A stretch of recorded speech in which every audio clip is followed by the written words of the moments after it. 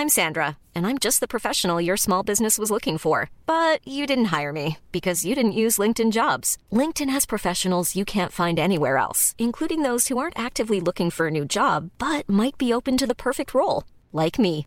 In a given month, over 70% of LinkedIn users don't visit other leading job sites. So if you're not looking on LinkedIn, you'll miss out on great candidates like Sandra. Start hiring professionals like a professional. Post your free job on linkedin.com/people today.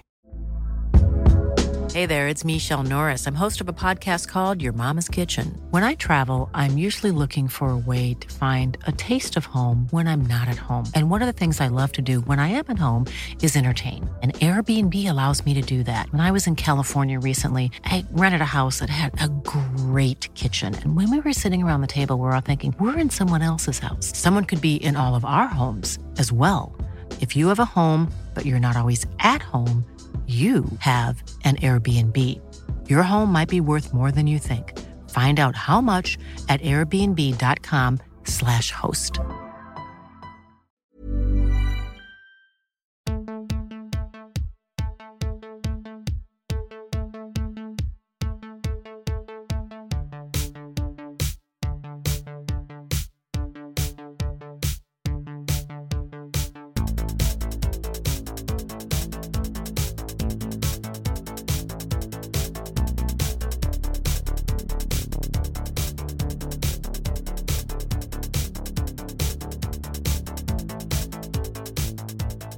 Welcome to Bad Dad, Rad Dad, where we look for better dads one movie at a time. I'm Kylie. And I'm Elliot. And we're going to talk about the movies we watched this week before crowning the baddest dad and raddest dad of them all.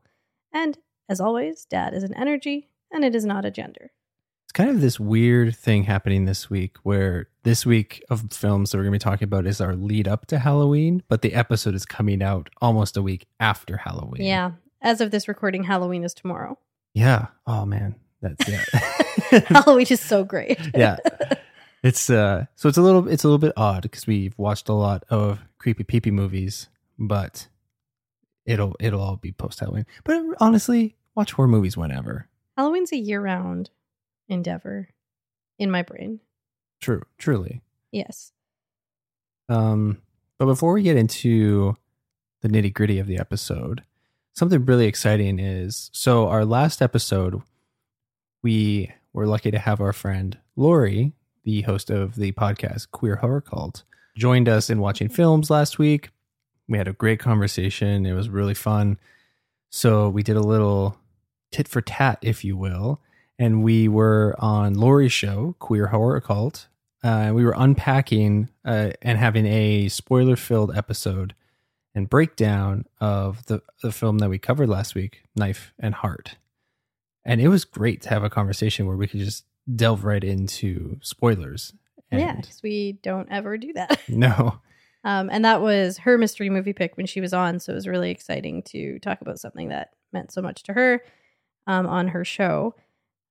Just if you're going to go listen to it and you want to watch the movie ahead of time, it's on Shudder. It has a lot of sexuality and sex and nudity in it and a lot of violence. So just heads up for those of you who don't love those things. What are you staring at? Nothing. Okay. You should absolutely go listen to the episode of Queer Horror Cult that came out yesterday. We were super excited to have that conversation with Lori, and so grateful that she had us on her show. I can't wait to be back and have her back on ours. Yeah, super fun. Great conversation. Glad we got to unpack that film, which was my personal favorite from the list of films that we watched. Go check it out, Queer Horror Cult, and check out Knife and Heart before you delve into that. Okay, this was a great week of movies. I feel like we say that often, but we've been just racking up the awesome films lately, and having some really cool and unique experiences of watching these movies. The settings of which we're watching some of these movies is fantastic. So let's kick it off. The first movie we watched this week was The Shining. It came out in 1980. It's a horror drama. This is the version directed by Stanley Kubrick and written by Stanley Kubrick and Diane Johnson, and of course based on the novel by Stephen King, as loosely based as it might be. It stars Jack Nicholson as Jack Torrance, Shelley Duvall as Wendy Torrance, Danny Lloyd as Danny Torrance, and Scatman Crothers as Dick Halloran. If you've never heard of The Shining, what is wrong with you? But I'm going to give you a little synopsis anyway. So a family heads to an isolated hotel for the winter where a sinister presence influences the father into violence while his psychic son sees horrific forebodings from both past and future. So we had a pretty, like you said, unique experience of watching this because Metro Cinema had a showing of it in 35 millimeter, which was apparently the first time that a film has been shown in 35 millimeter in something like 6 or more years in Edmonton. And they also spoke to the fact that there are very few theaters in North America, I believe it was, that have the capability of showing 35 millimeter, and they are one of them. And it was a sold out show. And oh boy, was it sold out. At a certain point, there was no more popcorn. Yeah. You had to wait half an hour to get popcorn. We went with our good friend Ashley, which is a theme this week. At the last minute, you were like, Kate, we wanna go get popcorn. And you came back empty handed. Yeah. Ashley and I dipped out because we're like, okay, we were seeing a double feature. The second film we're not talking about, we went and saw the film House, which we've already covered on the show, which is why we're not going to talk about it again. But Metro is doing a back-to-back of The Shining and then House. So Ashley and I are like, we walk in and we're like, okay, we want popcorn, but the lineup's a little bit out of hand right now. So like maybe we skip popcorn for The Shining and we'll get popcorn for House. But about 10 minutes to showtime for The Shining, we just looked at each other and, the popcorn scent is wafting in the air. And we're just like, no, we need to get popcorn now. So we stepped out, huge lineup for the concession that like wrapped around the lobby. And then we also noticed there was a huge lineup of people that were waiting for popcorn that had already ordered it. There's just so many people that they weren't making popcorn fast enough. So there's people waiting for popcorn to be popped so they could get it. And we're like, this is not going to happen in 10 minutes. I don't want to miss the beginning of the movie. But you did get popcorn for the showing of House. Yes. This is a common thing that you do where you're like, no, I'm not going to get popcorn at the theater tonight. And then you walk into the lobby and you smell it and you're like, yeah, I am going to get popcorn. There's something about the magic of just when you walk in and it hits you. You're like, no, yeah, I think I'm okay with popcorn this time. And then that smell hits you. Oh, the olfactory. The olfactory, indeed. Maybe that's why I don't get that, because my sinuses are garbage, pee pee poo poo, and I can't smell anything. So, I just wanted to say too, like on the piece that you mentioned about 35 millimeter, just how theaters don't really do it. Everything's kind of digitized now, or comes on discs, or that's how it's viewed, and that's so wild, the transition and how quickly that happened to the point now where it still feels like digital is so new. But to have so many movie theaters, the majority of movie theaters not even have the ability to screen anything on film anymore is wild that's turned around. Like when I worked at the theater, everything was on film. Yeah, and you are a person who knows how to do it. Yeah. You could spool a film reel, couldn't you? Yeah, I loved it. We got an extra... Cut your finger off almost once doing that. This is true. We got an extra $10 per movie that we would build or tear down. And I would love just spending my whole shift up in the projector booths putting together and taking apart movies. And now you just put in a disc or eject it, I guess. Little less romantic. Well, it's going to be interesting to chat about what that experience was like, considering for most of our lives, that's how we were watching movies when you went to the theater. So to go back to The Shining, what did you think of it? This is one of my favorite horror movies. Yes, we've both seen this many, many, many, many times before we met each other, and since I've seen this probably upwards of 15 times. Yeah, no, same. And it's and this will come up with a later film that we watch, is that my parents had a pretty robust collection of VHS films growing up, and being such a visual person, I would just sit and just look at all of them and just kind of wonder what they were about and just kind of fixate on covers I really liked. The Shining was one of those covers that I really liked because it was the iconic photo of Jack Nicholson's face through the broken door. Mm-hmm. And there on the back, there was a little screen grab of him just looking aggressive from the film. And I'm like, what is this all about? Like, it seems creepy. It looks creepy. It says horror on the spine of it. So I feel like I watched this when I was like pretty young. I don't know when the first time it was that I watched it. Do you remember when you watched it for the first time? Well, my experience is different because I read the book first. And I do remember the first time I read the book. So The Shining was the first Stephen King book that I ever read. Oh, really? Yes. Okay. How do you not know this? I don't know if I knew it was the first one you ever read. That's cool. And for folks that know me well, and for you yourself, Elliot, it is no shock that I like to be sensory deprived. So I'm, especially when I read, and I always have. So I had a little like setup in my closet. I had a really big room growing up. I had the biggest room out of the 4 kids in my family. But I had this little like area that I had set up in my closet where I would go in there with like a flashlight and close the doors, and I would read. And I remember reading The Shining when I was about 12. I think it was the summer before grade 7. And it's a big book. It's like somewhere in the 400 to 600 page range for a, 11, 12-year-old. That's a large book. And Stephen King books tend to have small type too. They do. And it was a mass market paperback version of it. Mm-hmm. And I loved it. It scared the shit out of me, but I loved it. I think it might have been, I don't know. I read The Shining, Carrie, and It in pretty quick succession. And I just have banging off the hits. Oh yeah. And I have a whole shelf, like quadruple stuffed with Stephen King books, including like 5 copies of Dreamcatcher with like why it's neither a great book nor a good film. But yeah, this was the first.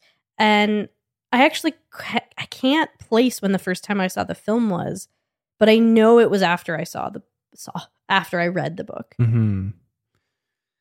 Yeah. Okay. So yeah, interesting. But I feel like we both saw it pretty young and have been watching it for a really long time. I think I was definitely in junior high. It was definitely pre-high school. Mm-hmm.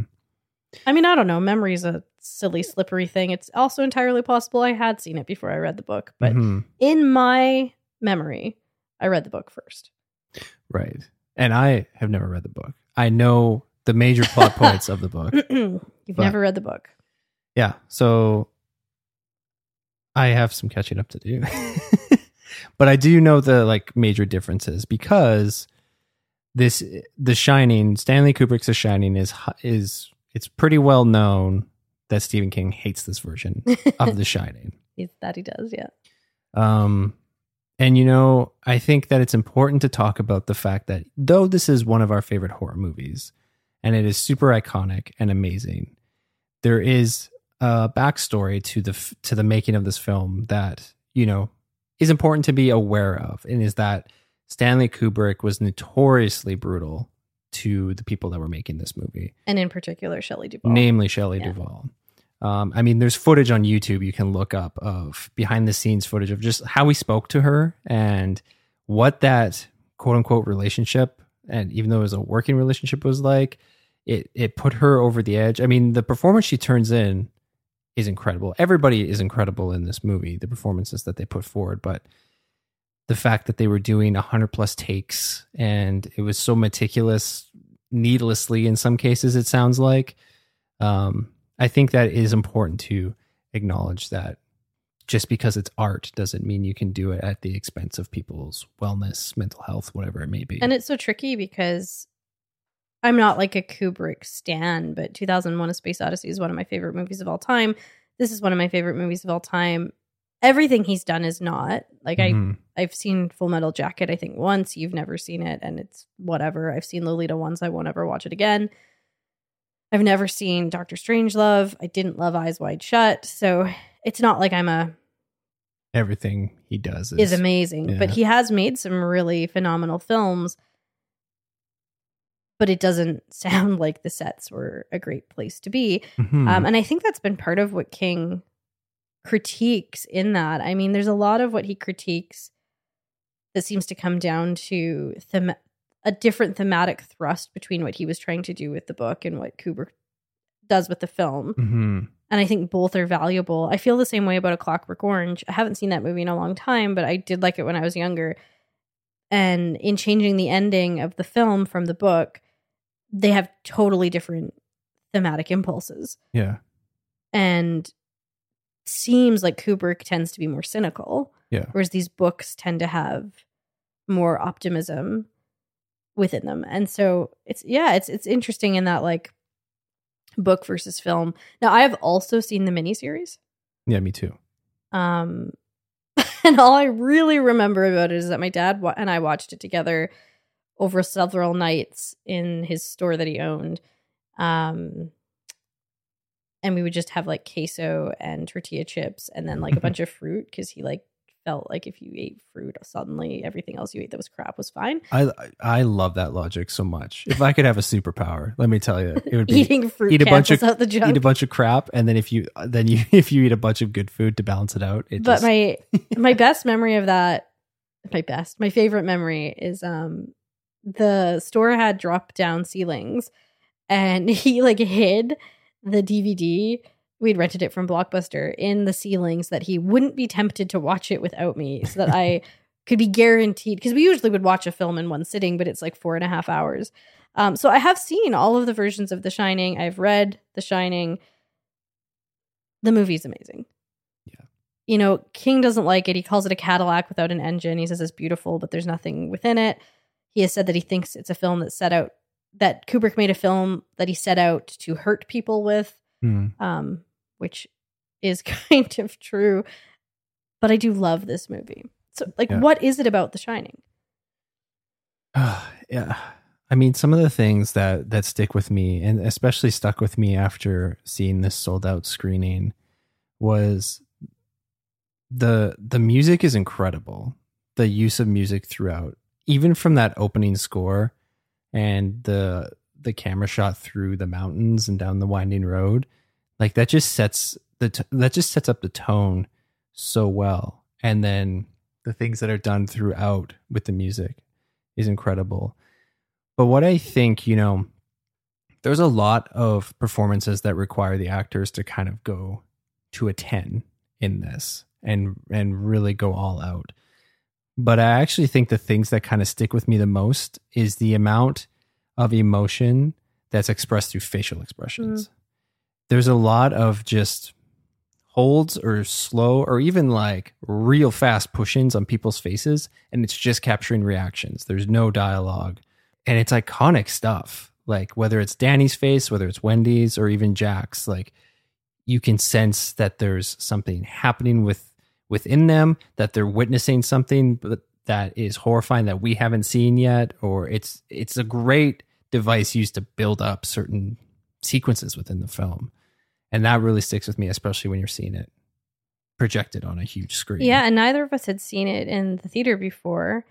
That experience of seeing it in 35 millimeter was really interesting, particularly because the two of us and Ashley, who came with us, talked a lot about how we didn't even realize like some of the differences that would occur. And one of them was that the theater was really lit. Mm-hmm. Like it was really bright in the theater. Like you could see the audience, and you could see the audience moving, going to get popcorn, very busy audience, going to the bathroom, whatever it might be. And it's a long movie. And then when we watched House immediately after, like it started about half an hour after The Shining ended, I was like, oh, it's like pitch dark in this theater. And I didn't quite realize the difference until I experienced them back to back. And I'm like, were movies always like that?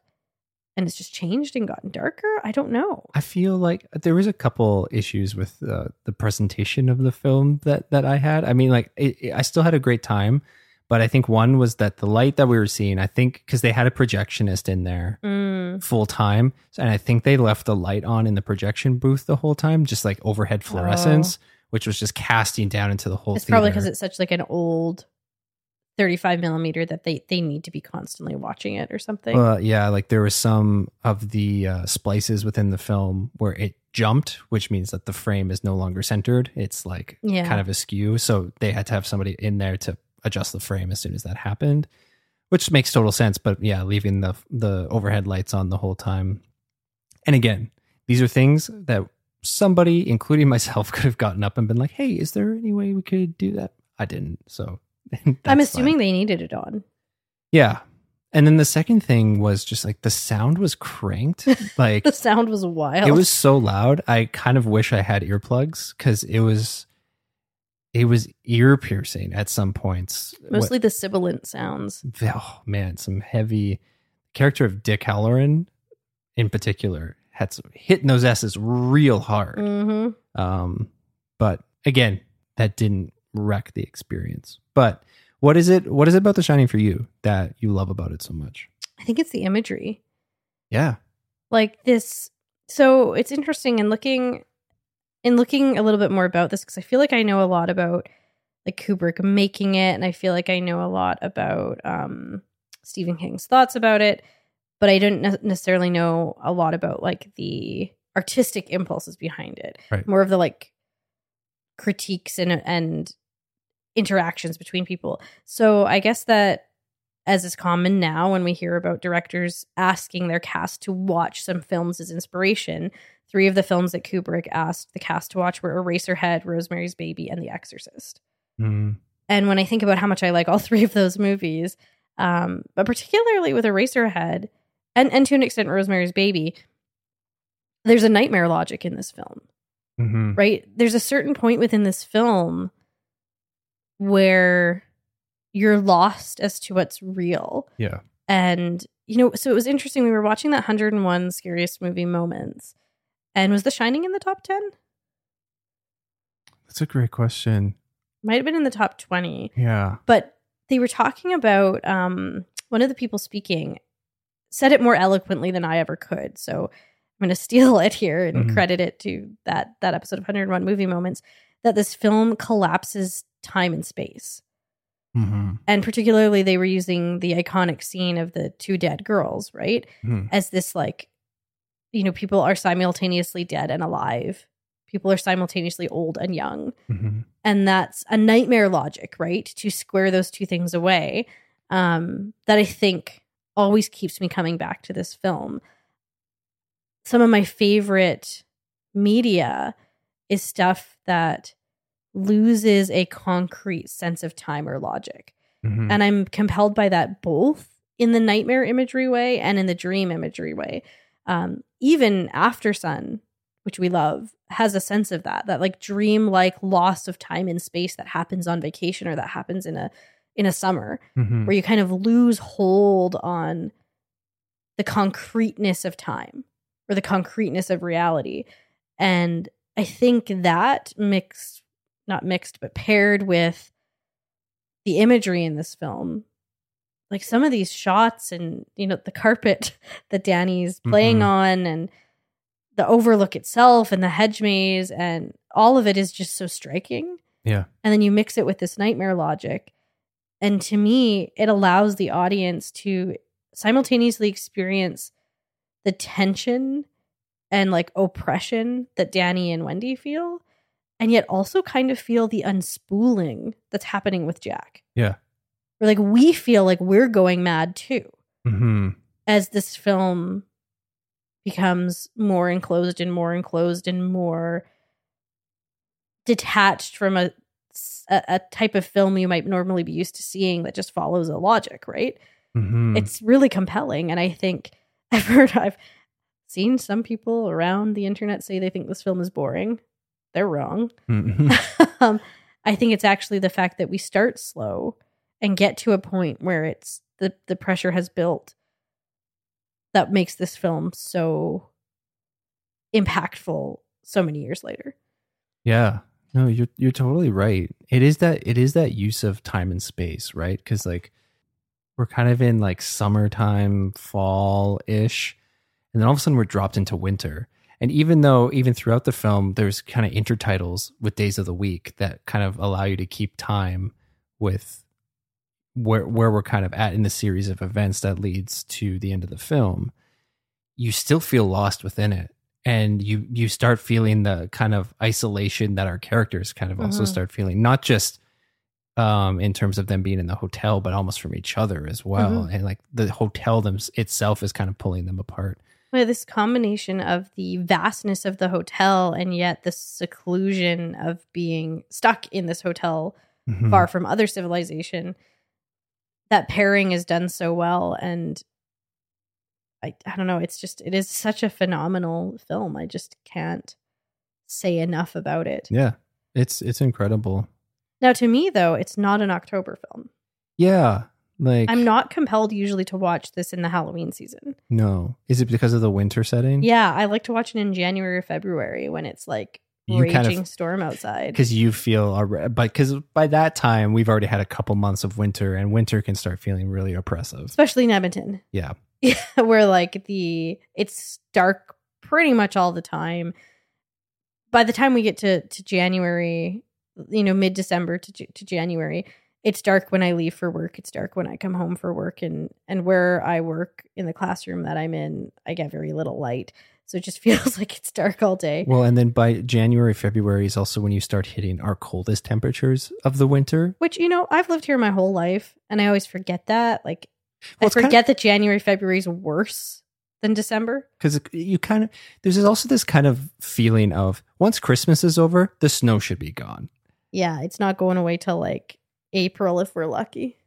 Yeah. So like that was interesting to me because I think of this as such a January, February film. Mm-hmm. And I don't, it definitely, it is horror, but it's a different kind of horror than I usually would be compelled to in October. So the time of year was interesting to me. I would have loved to go see this when it's freezing cold out and there's snow on the ground. Mm-hmm. Yeah. Was there anything that you kind of picked up on this time watching it that you hadn't thought about or you hadn't seen or anything like that? In all of my other viewings of it? I'll say something that was interesting. So I thought the audience really sucked. Yeah. And that is not the fault of the theater, but it was a bit of a rowdy audience. And we had this experience at Beetlejuice where people were laughing at some of the things Beetlejuice said that never in my entire life have I found funny. Mm-hmm. And people were laughing at Jack Torrance being abusive towards Wendy. Yeah. And that threw me. Yeah. Because I've always found that character harrowing, not funny. Yeah.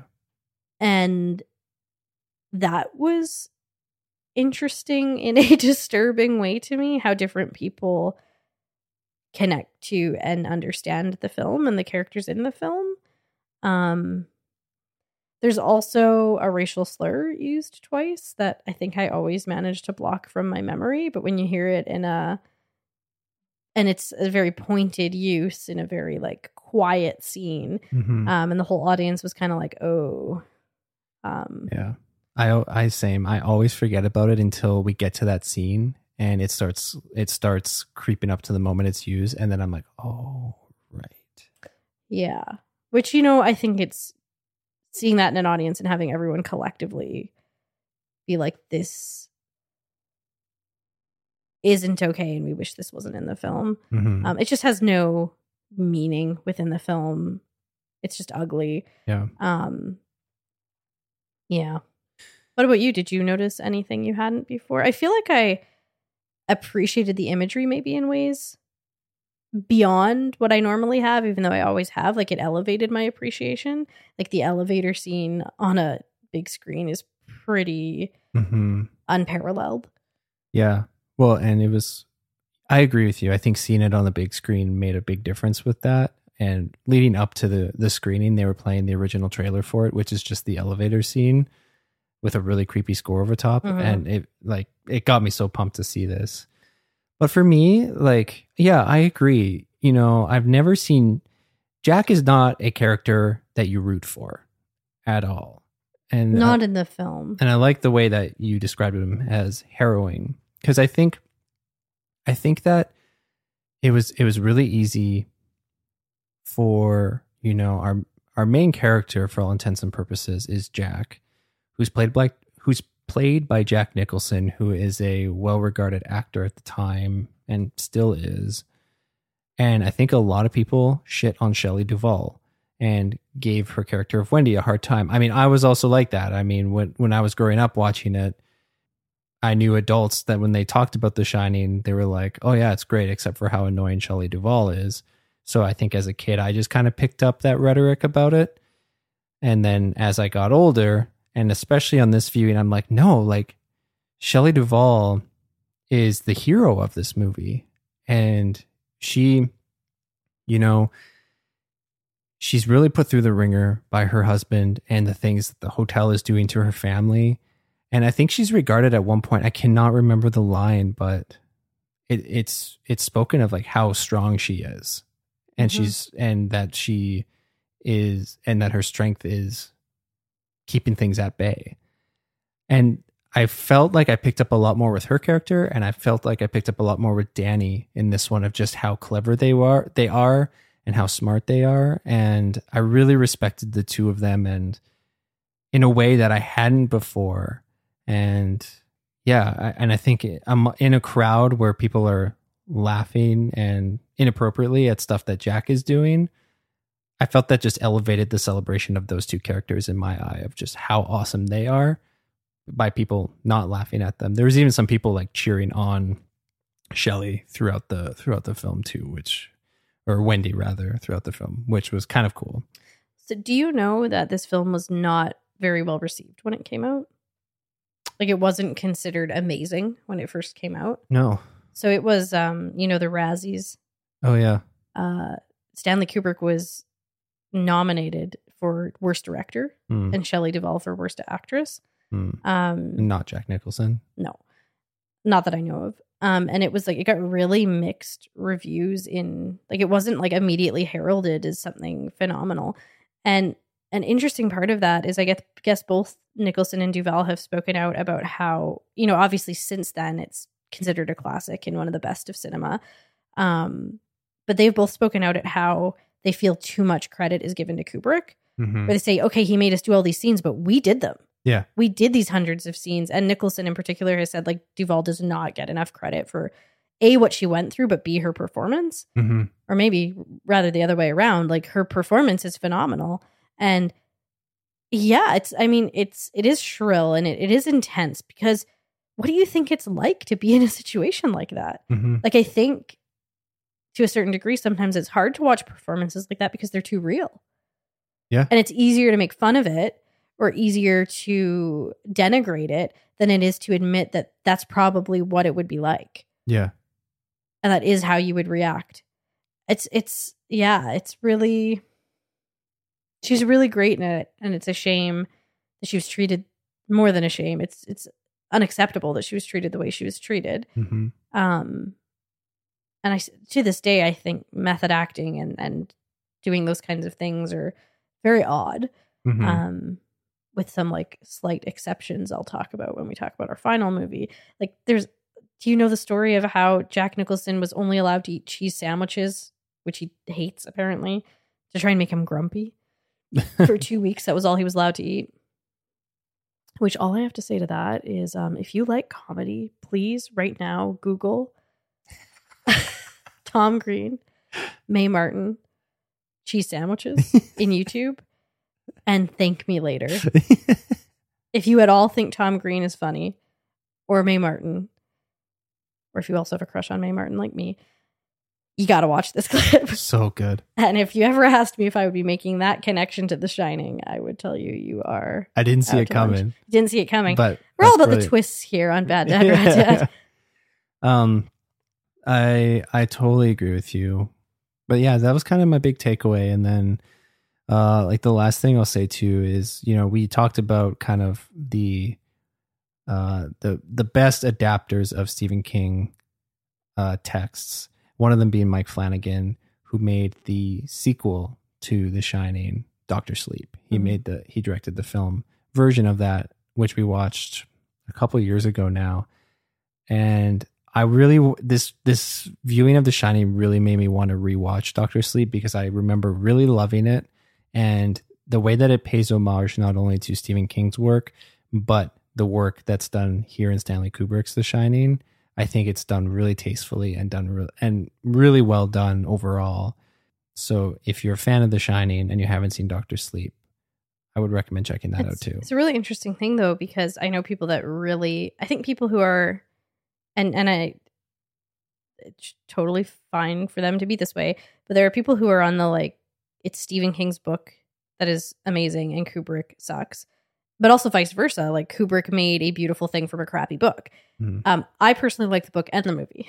Yeah. Both things are true to me. And so for me, Dr. Sleep becomes this way of like merging those two things together. Yeah. And taking these two things that have been at odds, even though, you know, Kubrick's film could not exist without the book. Whatever you feel about the original book, that's a truity. So there are people who I think really hate Dr. Sleep because they feel like bringing Stephen King into Kubrick is sacrilege, and vice versa, that bringing Kubrick into King is sacrilege. But I think for folks who appreciate both the book and the film, it's a really beautiful way of bringing those two things together and trying to honor both of them. Now, I think wherever you stand on the book versus the film will inform how successfully you think that's done. Mm-hmm. How did The Shining make you feel? You know, we kind of talked about this a little bit, but having only watched it at home, it made me feel very aware of its effect on an audience, seeing it in the theater like this, for better or worse. But it was very cool seeing it in the theater, and it kind of just put me, it made me feel very, very aware and respectful of and appreciative for the performances of all of the actors, but namely Shelley Duvall as Wendy this time around. How'd it make you feel? I mean, it made me feel maybe less so than I actually do when I watch it at home during like a snowstorm, but it did make me feel, as it always makes me feel, this like creeping tension and oppression. Mm-hmm. And I really like that. Yeah. The Shining is great. I will continue to watch it for all time. And Metro's actually, if you live in Edmonton or close to Edmonton and want to make a trip, they're going to play it again, I believe, November 6th. Yeah, something like that. But they're not doing it in 35 millimeter this time. They're doing it in digital, so it'll be slightly different. But seeing it in the theater is pretty special. So yeah, highly recommend if you missed the boat this time around. And I guess they're doing it because people were like, we missed the boat, and they want to see it. So yeah, great very reason to get out to the theater to see it again, or for the first time in the theater, or yeah, if you've seen it before, if you've never seen it, it's a great way to see it. Mm-hmm. All right, second film was a mystery movie pick. It was my mystery movie pick, and I chose the 2016 horror thriller The Shallows. It was directed by Jean Colette Serra and written by Anthony Jasinski, and it stars basically our main character through the whole thing, and just has a whole slew of side characters, but I'll just mention Blake Lively as Nancy. The synopsis is: a mere 200 yards from shore, surfer Nancy is attacked by a great white shark, with her short journey to safety becoming the ultimate contest of wills. What did you think of The Shallows? I mean, this is pure candy. Yeah. Right? I do like trapped in the water movies. Mm-hmm. I do. Whether they go monster trapped in the water or like running out of food and running out of water and the sun's really hot, trapped in the water movies, or a combo. Mm-hmm. I do like them. Now, I don't think they're the greatest movies ever made, Yeah. but I personally like them. Why did you pick it? I picked it just because I'd heard about it, and I have been hearing about it since it came out in 2016, and the rhetoric around it is it's kind of regarded as one of the best shark movies since Jaws, which is pretty high praise. Mm-hmm. And I think that, and I'll just say it, I don't think any shark movie is ever going to top Jaws. I think that the best shark movie has already been made, and it is Jaws. It's also a totally different kind of shark movie. Yeah. Like, Jaws is about hunting a shark.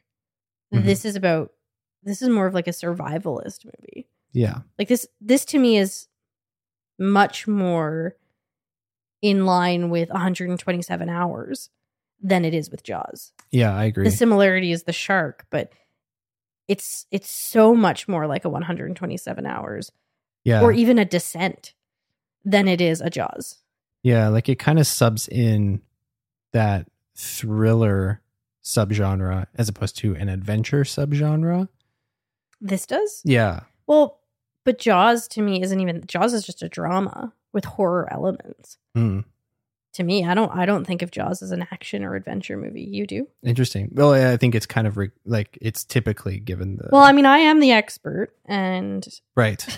Interesting. Yeah, interesting. But yeah, like, I mean, I think that, like, I knew that this wasn't going to be amazing, but I am always kind of curious when...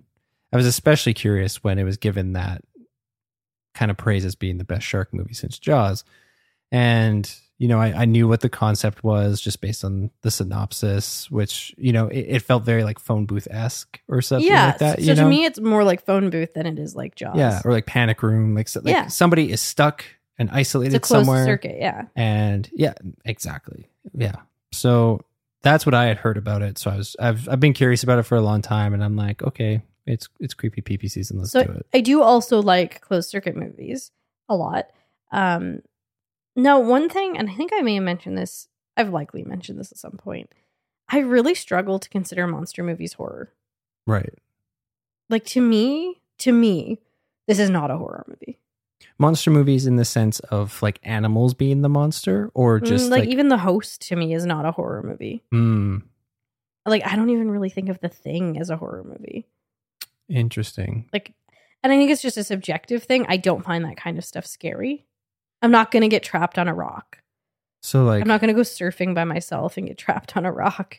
So like, what do you kind of, because I'm assuming would you put Alien in there as well? Yeah, I don't consider Alien a horror movie.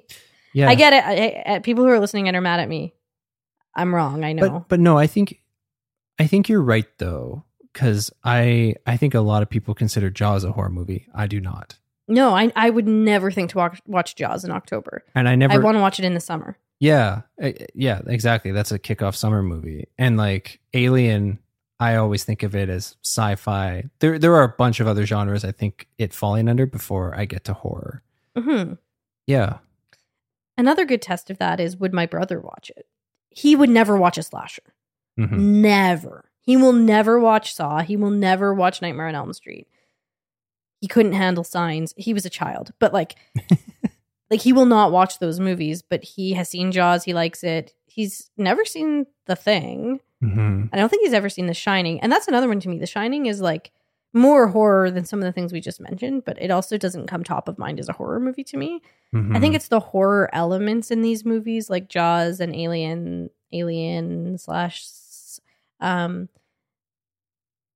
and The Shining that like elevate them for me because I love horror so much, but I don't think of them as first a horror movie. I think of them as first a drama and then the slash horror.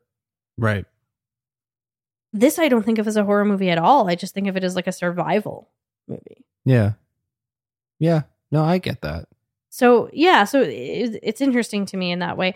Now to get back to the movie, I did find it quite engaging. Like I think like Lively did her absolute best you can do with a movie like this. And it was like I said, it was pure candy. It was fun to watch. It got a little increasingly silly, like as they started to show the shark more. It's like, I personally think some pretty bad CGI, but... Yeah. I mean, I felt like the shark, like it mostly looked good, but yeah, it's just that thing. The more they showed it. Yeah. And where that kind of, you know, I feel like you can be in two camps. Like thinking back to Jaws, a lot of people have the comment that once you start seeing more of the shark, you're just like, oh, that looks fake. I don't think it looks fake. But now, because they did it all practically, when they start showing more of the shark in something like The Shallows, where it is fully a CG shark, now we're like, yeah, it looks fake. Yeah, and it's, you know, it goes some places by the end of the film that I very rarely struggle to suspend my disbelief. I'm like, it's a movie. Like, enjoy it for what it is. Yeah. But when the movie's attempting to be in a realistic vein, mm-hmm. then I'm like, well, you're breaking the bounds of what you set out to be. Mm-hmm. And I did find it really hard to suspend my disbelief by the end of the film. Yeah. So here's what I'll say about it. I liked the middle a lot. Yeah. I thought the ending was pretty cheese. The beginning and the ending I thought was pretty cheese, as they try and give her some kind of like heft in like her character. Yeah. Like the story of her character is pure cheese. Yeah. And they do a Legally Blonde ending. Like I actually thought if it had ended where I thought it was going to end, it would have been a stronger ending. And I'm just like, oh, we could have inferred all of the things that you want us to infer, that you didn't need to give us this little like coda at the end for us to understand all those things. Like trust your damn audience. Yeah. But I was engaged while watching it. How about you? I agree with you. The middle is kind of the sweet spot. And there were some very visceral moments in this where the things Blake Lively was going through, I was wincing at some of them, or we were both like, whoa. But the backstory they tried to bring into all of it was so hammy. And yeah, it just, it didn't work for me as we saw more of the shark. One thing I will say though, not to just totally dump on this movie, is that Blake Lively kills it. Yeah, she does a really great job. Like she gets put through a lot of different scenarios throughout this whole thing, and I think she does a good job of reacting in a way that I think that most of us would probably react. And I appreciate the kind of character, just because of the kind of character she is, her resourcefulness and her how tactful she is, and the problem solving skills she has to do, and just what the things she has to endure. I think she handles it really, really well, and plays it really well, because I think it's really easy to just go full ham with something like this. But and another thing I really liked was all the underwater shots. Like they do a lot of camera work underwater that show kind of waves and stuff like that, and a lot of like slow motion kind of camera work, which I thought was really cool. You made a comment that made me laugh, that you were like, I bet it's really hard making movies like this because you just need to be wet the whole time. Which, yeah, it just, when you start thinking about that, it's just like poor Blake Lively was probably so cold all the time. Or just like uncomfortable, right? Because like, even if you're not, I think a lot of the water shots are CG too. Like, I don't know that she's always actually surrounded by water. But they've got to make her look like she is. Mm-hmm. So, yeah. Seems awful. Yeah. So good for her. She did a good job. Yeah. But it's a candy movie. Yeah. It's a put it on. Turn your brain off. Yeah. Yeah. Don't got much more to say about it. It's not as good as The Shining. So how did it make you feel? It made me feel engaged, but in a very forgettable way. Like, I probably in a year won't remember this movie. Mm-hmm. And even like it, as we were watching it, and I was like, what's that one that's like based on the real story? And like it just, all of these shark survival movies kind of blend into one movie to me.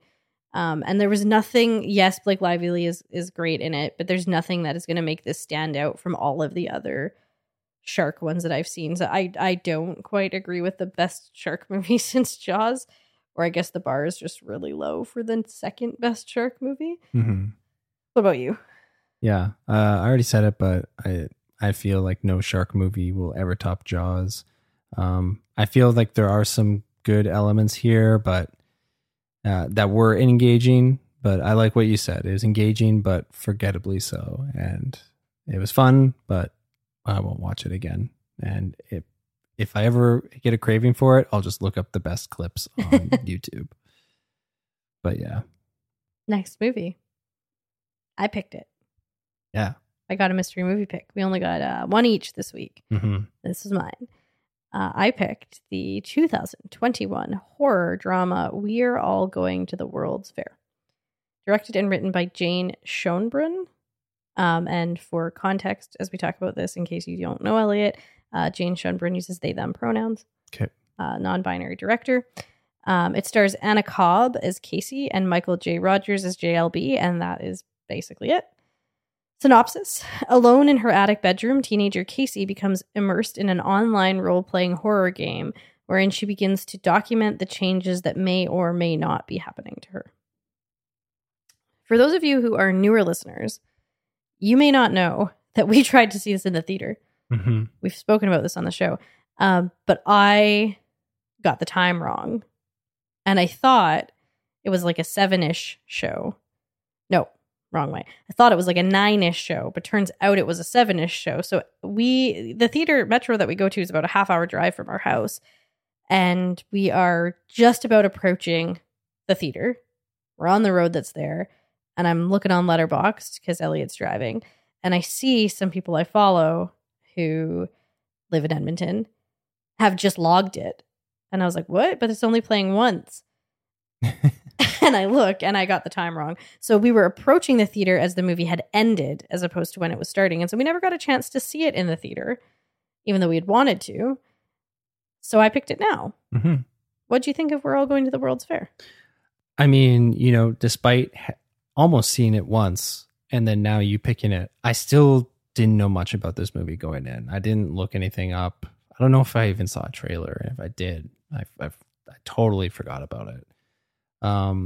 But my impression going into it was I'm like, okay, I thought that this was just going to lean really heavy into like creepypasta territory.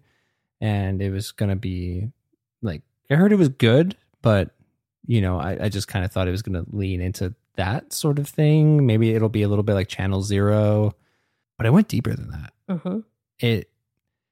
It really hit me when the credits rolled at the end. It hit me in such a heavy way that it was one of those films that just sat with me, and I had to pull it apart in my head a little bit more and really sit with it. So what's interesting to me about that is I am really grateful I got the time wrong, because I think this is one of those, for me, rare or not horror movies, but movies that worked better for me at home than it would have in the theater, because I think it's a really personal experience with this film. Mm-hmm. And I think seeing it in the theater would have depersonalized it. This is also really divisive. Like the folks I follow on Letterboxd, it's kind of like 4 to 5 stars or like half star to 2 stars. Right. There's not a lot of like 3.5 in there. It's very like you like it or you don't. Yeah. And some people that I really respect have hated it. And some people that I really respect have loved it. And so I was like, I feel like it's going to be one or the other for me. And for me, like you, it sat really heavy in me. I found it really haunting. Mm-hmm. Like there's not scary, but haunting and deeply discomforting. Mm-hmm. And some of the things that are more of the horror-ish elements in it. And I've heard some critiques that this film perhaps shouldn't be marketed as a horror, and that maybe that's where some people have ended up not liking it, is that it's much more of a drama with some like unsettling elements. Yeah. But some of the imagery got straight to like imagery that just like seeps into my brain and makes me want to die. Yeah. And I also personally am like deeply disturbed by home video, internet video, that kind of stuff. And I think it's that idea of like you might accidentally see something you don't want to see.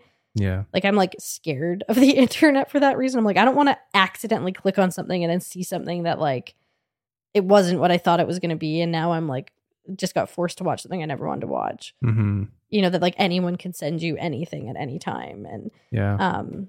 It's the one part of Sinister that like scared the crap out of me were like the home videos in it. Yeah. And so that play in that way really freaked me out. Yeah. Which it might not for everybody, but like that stuff gets right under my skin. And I think it's why I like creepypastas and Well, and the movie does such a good job, and I feel like again, this is another way that it could lose people, is that it's a very slow burn. So it's it's building tension and it's building this sort of dread. And exactly what you're talking about, this dread that you might see something that you don't want to see. And I feel like it really captures the truth of living life with the internet existing. There's lots of scenes within here where our main character of Casey is staying up all hours of the night just on her computer on the internet. And I can relate to that when I was a young person and the internet was coming up in full storm and becoming more accessible and more things. You were able to do more things online. Staying up until 3 a.m. and finding yourself in kind of discovering the weird corners of the internet. And then, eventually you do come across some stuff that you wish you hadn't seen or that just kind of bother you in a way that, you know, even if it's not disturbing, you're like, oh, I think I took a wrong turn somewhere. Well, what's interesting is I mean, this is really focused on video, which I feel like when we were young, and I also was staying up till 3, 4 in the morning on the internet, it was much more text based. Yeah. Like it was MSN Messenger and it was like Neopets and like you weren't able to interact with people via video in the same way. And like, you know, YouTube was not what it is now. And if it even existed at all, I don't know what year it started. But despite this being very video focused, it felt really relatable to me in that way. And this, you know, I've heard a lot of really beautiful things said online about how this film really captures how that the internet can simultaneously be this thing that is connective and yet deeply isolating at the same time. Yeah. No, totally. I actually got a lot of sort of similarities to Bo Burnham's film 8th Grade in that idea of kind of projecting a persona or personality or finding a voice that isn't necessarily the truest version of yourself and just kind of finding a way to use that voice to bare your soul online and seeing both sides of that when it's that persona is turned on and turned off and what you're like in real life as opposed to your online life. I mean, and where's the line between those two things? It posed a lot of those kinds of questions for me. And I think that added to the power of the film by the end of it. Yeah, it's a really reflective film. Yeah. And it's one that like I'm looking forward to revisiting. We watched it on Hoopla. Hoopla has garbage subtitles. I freaking hate garbage subtitles because, I mean, as much as I hate as it's difficult for us to watch it, somebody who actually can't hear the film or actually needs the subtitles to be able to pick up what is going on in the film, they're out of luck. Yeah, and the issue with these subtitles are they blip in and off the screen too fast to read them. Yeah. So they are appearing when they should, and what they say is correct, but they don't stay on the screen long enough to read. And that's, yeah, I get really, this is actually the first of 2 streaming services we used this week where the subtitles were atrocious. Yeah. And yeah, it gets frustrating for me because we like to watch things with subtitles, but then I'm deeply angered from an accessibility point of view that like this film is inaccessible to someone who needs to access subtitles to be able to engage with it. Yeah. Which takes the fact that Hoopla is a way to watch film with your free library card and which should be accessible and makes it inaccessible. So, well, it's such a crappy thing because that is a Hoopla problem. At least I believe it's a Hoopla problem, but I feel like it's really easy to project that sort of negative experience onto the film. Yes. So totally. So somebody could totally dump on We're All Going to the World's Fair for that reason when it's not even a them problem. No. And that sucks. That's unfortunate. So this movie, I really liked the ending. Because it's the opposite of a Legally Blonde ending. It's like an unresolvable resolution. You mean it trusts its audience? It trusts its audience. So great. That's all I have to say about that. But do you know about the freaking killer cast for Jane Schoenbrun's next movie? No, I know nothing about it. Okay. You don't even know what it's called? No. So they have a movie. It's called I Saw the TV Glow. That is... First of all, amazing, That's right? a great title. Here's some of the people who are in it. So Danielle Deadweiler, she's from The Harder They Fall and The New Watchmen. Okay, yeah. Bridget Lundy Payne, who's from Atypical. They're a non-binary actor. Such a crush on them. Justice Smith. You know who that is? Yes. Amber Benson, Tara from Buffy the Vampire Slayer. Yeah. Emma Portner, Elliot Page's ex-partner. Oh, yeah. Snail Mail. What? Phoebe Bridgers. What? Fred Durst. What? What is this even? Is there like a synopsis or anything? Yeah, do you want to know what it says it's about? Yeah. Just give me a single moment while I type it in. What do you think of that cast, though? That's wild. Really runs the gamut of people. follows two teenagers who bond over their shared love of a scary television show when the show gets mysteriously canceled. I'm in. Yeah. I'm so excited. That sounds great. And with that cast, you got to imagine that there's a bigger budget. Yeah. Oh, so yeah. I am so excited. This film, I know divisive. I know people are either really loving it or really hating it. But I think regardless of how you feel about it, like Jane Schoenbrunn shows such ingenuity and like a unique vision. Mm-hmm. And I'm really excited to see what they do when they're given perhaps more opportunity. Yeah, absolutely. This film was really incredible and made even more incredible by Anna Cobb, she rocks it. Who's our lead as Casey, and just mesmerizing. I've also heard a lot of love for the score. Yeah, by I think Alex G. Yeah, which reminded me of Alan M. from Josie and the Pussycats. That's all I kept thinking. I don't think there's a connection. But I'm just like, man, where are they getting all of these people from Riverdale? I also saved a bunch of, not a bunch, like a handful of pieces that talk about reading this through a trans lens. This film, and Jane Schoenbrunn identifies as like trans non-binary. And then I've just been too busy to read them, but I am excited to read them. And I think there's been a lot of really thoughtful stuff written about the film. So any film that can produce that kind of discourse and dialogue, regardless of how like it's received by every person who watches it, I think is a really important thing to exist in the world. Yeah, 100%.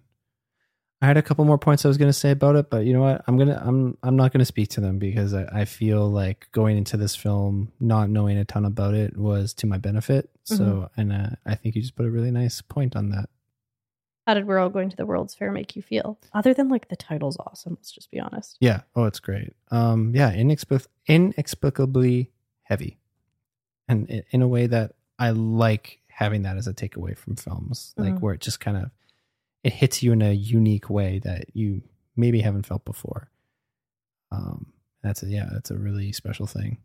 What about you? It gave me a deep sense of dread and discomfort that stayed with me. Mm-hmm. And I also like that. Yeah, we're freaking sick. So sick. But let's lighten that heaviness and give ourselves over to absolute pleasure. I'm so excited to talk about this. So we went to see at Metro Cinema the 1975 comedy horror musical, The Rocky Horror Picture Show. 1975, it came out the same year as Jaws, and we have a poster in our house that it just has the infamous red lips on the cover, and the tagline just says a different set of Jaws, which is just like so brilliant. I love when you can be referencing something that's going on in the time. Is that an actual like movie poster? Yeah. Where the heck do we get that from? In Edmonton, there used to be a place called, I believe it was literally called the Movie Poster Shop. But was it like an OG poster? Yeah. But did they like reprint it? I mean, probably, but it was like, but it's what would have been up in the theaters. Yeah. Cause the legit movie theater posters have the image on the front and then they have a reversed image on the back. So, and that has that? Yeah. Oh, wow. It's cool. I spent a lot of money on it. We're about to take a week off and finally put artwork up in our house and try and get some rugs because our whole house is hardwood and we don't got no rugs. We're slipping everywhere. We are. I slipped in cat puke the other day. Brag about it. No, I'm saying you're hurting me by talking about slipping everywhere. Yes, I'm excited to put up artwork and including the poster for this and post some pickies on our Instagrammies. Yeah. Okay. So the Rocky Horror Picture Show was directed by Jim Sharman and written by the original score for, this was originally a musical play by Richard O'Brien. He did all the music and Jim Sharman wrote the screenplay for the movie. Great cast. So the great Tim Curry played Dr. Frank-N-Furter, a scientist. Susan Sarandon played Janet Weiss, a heroine. Barry Bostwick as Brad Majors, a hero. What? Richard O'Brien as Riff Raff, a handyman. Patricia Quinn, I'm going to rattle all these off because they're amazing. Patricia Quinn as Magenta, a domestic. Little Nell as Columbia, a groupie. Jonathan Adams as Dr. Everett V. Scott, a rival scientist. Peter Hinwood as Rocky Horror, a creation. And Meatloaf as Eddie, an ex-delivery boy. The synopsis is a newly engaged couple have a breakdown in an isolated area and must seek shelter at a bizarre residence of Dr. Frank-N-Furter.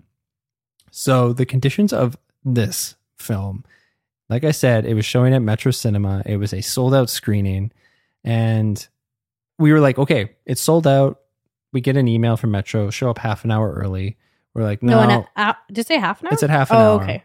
And we're like, no, well, we just came to The Shining and it was a bit of a shit show in the lineup. So, and Rocky Horror, but pre-pandemic, they showed Rocky Horror every October. It was kind of and it always sold out. It was a must-attend event. We had never gone before to Metro. I had seen it in the theater at the Leduc Theater, but that was a totally different experience to what we experienced here. But we're like, okay, let's show up an hour early and we should be fine. We were freaking first in line. Like we showed up, like, great, there's no lineup, but we started the lineup. Yep. And we were also an hour and a half early, but no, yeah, you're right. We were like, but yeah, we got to get there, but we just stood in the cold for longer than everybody else. Yeah, we're too keen. So some of the things that they had here was there is a costume contest part of this, and the majority of the friends we went with dressed up, which was pretty fun. I dressed up as Transylvanian. You dressed up as Frank-N-Furter. Our buddy Ashley dressed up as Janet. Our buddy Tabitha dressed up as Columbia.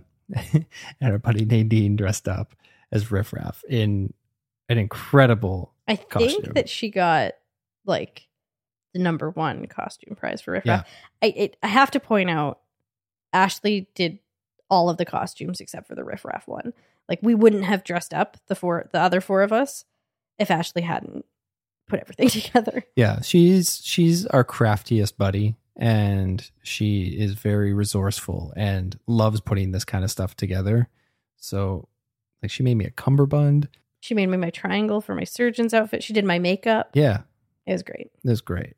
It was super fun. And yeah, they had this whole costume contest component to it where they were giving out prizes and judging based on applause. I feel like I won the whole thing because though I didn't get a physical prize, the person that was judging it referred to me as a dainty David Byrne, and I will take that to my grave. That will be on my epitaph. Yeah, here lies Elliot Cuss, a dainty David Byrne. It was also in addition to them screening the movie, there was a shadow cast performance that was going to be happening throughout the entire thing, which I had never seen that before, but was pretty great. Who are the folks that put that on? Low Down Cheap Little Punks, which I think is the name that shadow casts have like all across the globe. Mm-hmm. So Low Down Cheap Little Punks, Edmonton. And it was great. They were also kind of leading the audience participation. Oh, the person who like did Riff Raff and like ran the costume contest. Really loved that. Yeah. They were just on it. And you can tell these were all folks that just live and breathe Rocky Horror. Mm-hmm. Metro was also kind enough to be selling little prop bags of all of the props that you throw and toss and use throughout the course of the film. Which was also just like a really nice touch, and that they were imploring people to participate. And, even though despite it is quite messy it is. Yeah. There's a portion where you throw rice, and I was still picking rice out of my hair and my shoes when we got home, but it was a blast. I have a pretty unique history with Rocky Horror, but before I get into that, what did you think? And what do you think of Rocky Horror? It's always a tricky question when it's something that we have a history with. I love Rocky Horror Picture Show. Me too. And we have such different histories with it. Mm-hmm. What's yours? Delve into yours. I don't know that you knew my history with it, did you? Until we were talking about it the other day. Mm-hmm. So my history with it is I was somewhere in the junior high age range. And one night I was on the couch in my living room in October. I'm going to say it was somewhere between 12 and 14. no one else was home or around. I don't know where everybody was. I have 3 siblings, and the time my mom would have been around, I mean, my mom's still around. I don't know what I'm saying there. My dad wouldn't have been living with me anymore. But no one was around. It's pitch dark out, and I'm on channel 5, which is like the TV Guide channel. Oh, man. And just like looking for something to watch. Mm-hmm. I like horror movies, and I see Rocky Horror Picture Show, and I'm like, I don't know what that is, but Horror's in it the just title. started, and okay, let's check it out. And I go to watch it thinking I'm going to watch a horror movie. Not a horror movie, just a super sexy movie. Yeah. And I'm fairly certain that I was attracted to near everyone in the cast. Great bisexual awakening movie where it's just like, oh, I have a crush on that person and on that person and on that person and on that person. Oh, okay. What's happening? And I guess it was just as good to be watching that by myself in the dark as it would have been to be watching a horror movie, because I needed to experience that on my own. Mm-hmm. And I've always, since then, wanted to go see it at Metro and just have never been able to get my stuff together to be able to see it the night it's playing or to get a ticket before it's sold out. So this was pretty magical for me. Mm-hmm. What's your history with Rocky Horror Picture Show? I've been watching Rocky Horror Picture Show for a very long time, perhaps too long, but I'm thankful for that. Yeah, like I said earlier in the episode, we had this VHS collection, and there were some covers of VHS tapes that I always went back to that always stuck with me because I really love the cover art. And one of them was Rocky Horror Picture Show with the red lips on the cover and the drippy, bloody title of the Rocky Horror Picture Show. So, and I always referred to it as the Lips movie. Mm-hmm. And I think I started watching this when I was like 2 or 3 years old. It explains a lot. Yeah. So like my parents loved telling the story of how like I loved watching the Lips movie. I always wanted to watch the Lips movie. And they let me watch it because, they're like, he's young. He doesn't really understand what's going on here. He just likes watching it. It's colorful. There's music. Yeah. Music's great. We'll get into that. But it kind of started getting to a point where I'm like, what are they doing? And my parents were like, okay, maybe we like pause watching Rocky Horror for a little bit until he can kind of understand this a little bit more. Yeah. Because don't really want to explain to a 2 or 3 year old what fellatio is. Yeah, I think probably not. But I picked it up again once DVDs became a thing. So I was like late elementary, junior high age. About the same time as me then. Yeah. And this was one of the first DVDs that we got because it was well known that this was my dad's favorite movie. Like of all time. Of all like time. The way Jaws is to you, Rocky Horror is to your dad. Yeah. Like he grew up going to, like he knows all the audience participation beats. He knows all of even like the less popular ones that are said throughout the movie. He knew all of that because he grew up going to that stuff. Would he dress in like corsets and stuff? Do you know? I don't know. Don't know. But I always knew growing up that this was his favorite movie. It also explains a lot. Yeah. in a different way. In a very different way. But yeah, he got the DVD and I devoured the DVD. I devoured all of its special features and the different versions that came with it. There was a whole audience participation version of it. I watched that. So I started picking up on and knew what some of the beats were for the audience participation. Oh, you were friggin' on it. I missed so many of the moments. And like all with of a the sudden, props? Yeah, it'd be like cards and your cards are in the air. And I'm like, whoa, how did he know? You didn't miss any of the moments. But yeah, I watched it through junior high. I started showing it to my friends in like junior high school. I remember showing it to my buddy Ben, and like he really loved it, and we watched it together. And then I think since you and I've been together, I feel like we watch it like once a year. Would you say? Close to. Yeah. And then I feel like it's kind of responsible for starting me on my queer journey. Yeah. I mean, do you know when you picked up the DVD again, revisited the movie in that like junior high age range, did you think it was sexy? Oh yeah. Oh yeah. Because it's so gay. Yeah. But it's like all aspects of it are sexy. And I've heard a lot of conversations about, the question of consent in this movie, which is super valid and important to talk about. Yeah. And we were talking about this in the car ride home about how we kind of view some of those moments as like role play as opposed to like violation of consent, and kind of the audience being in on that in a very queer way. But I do think those are really valid conversations. Yes.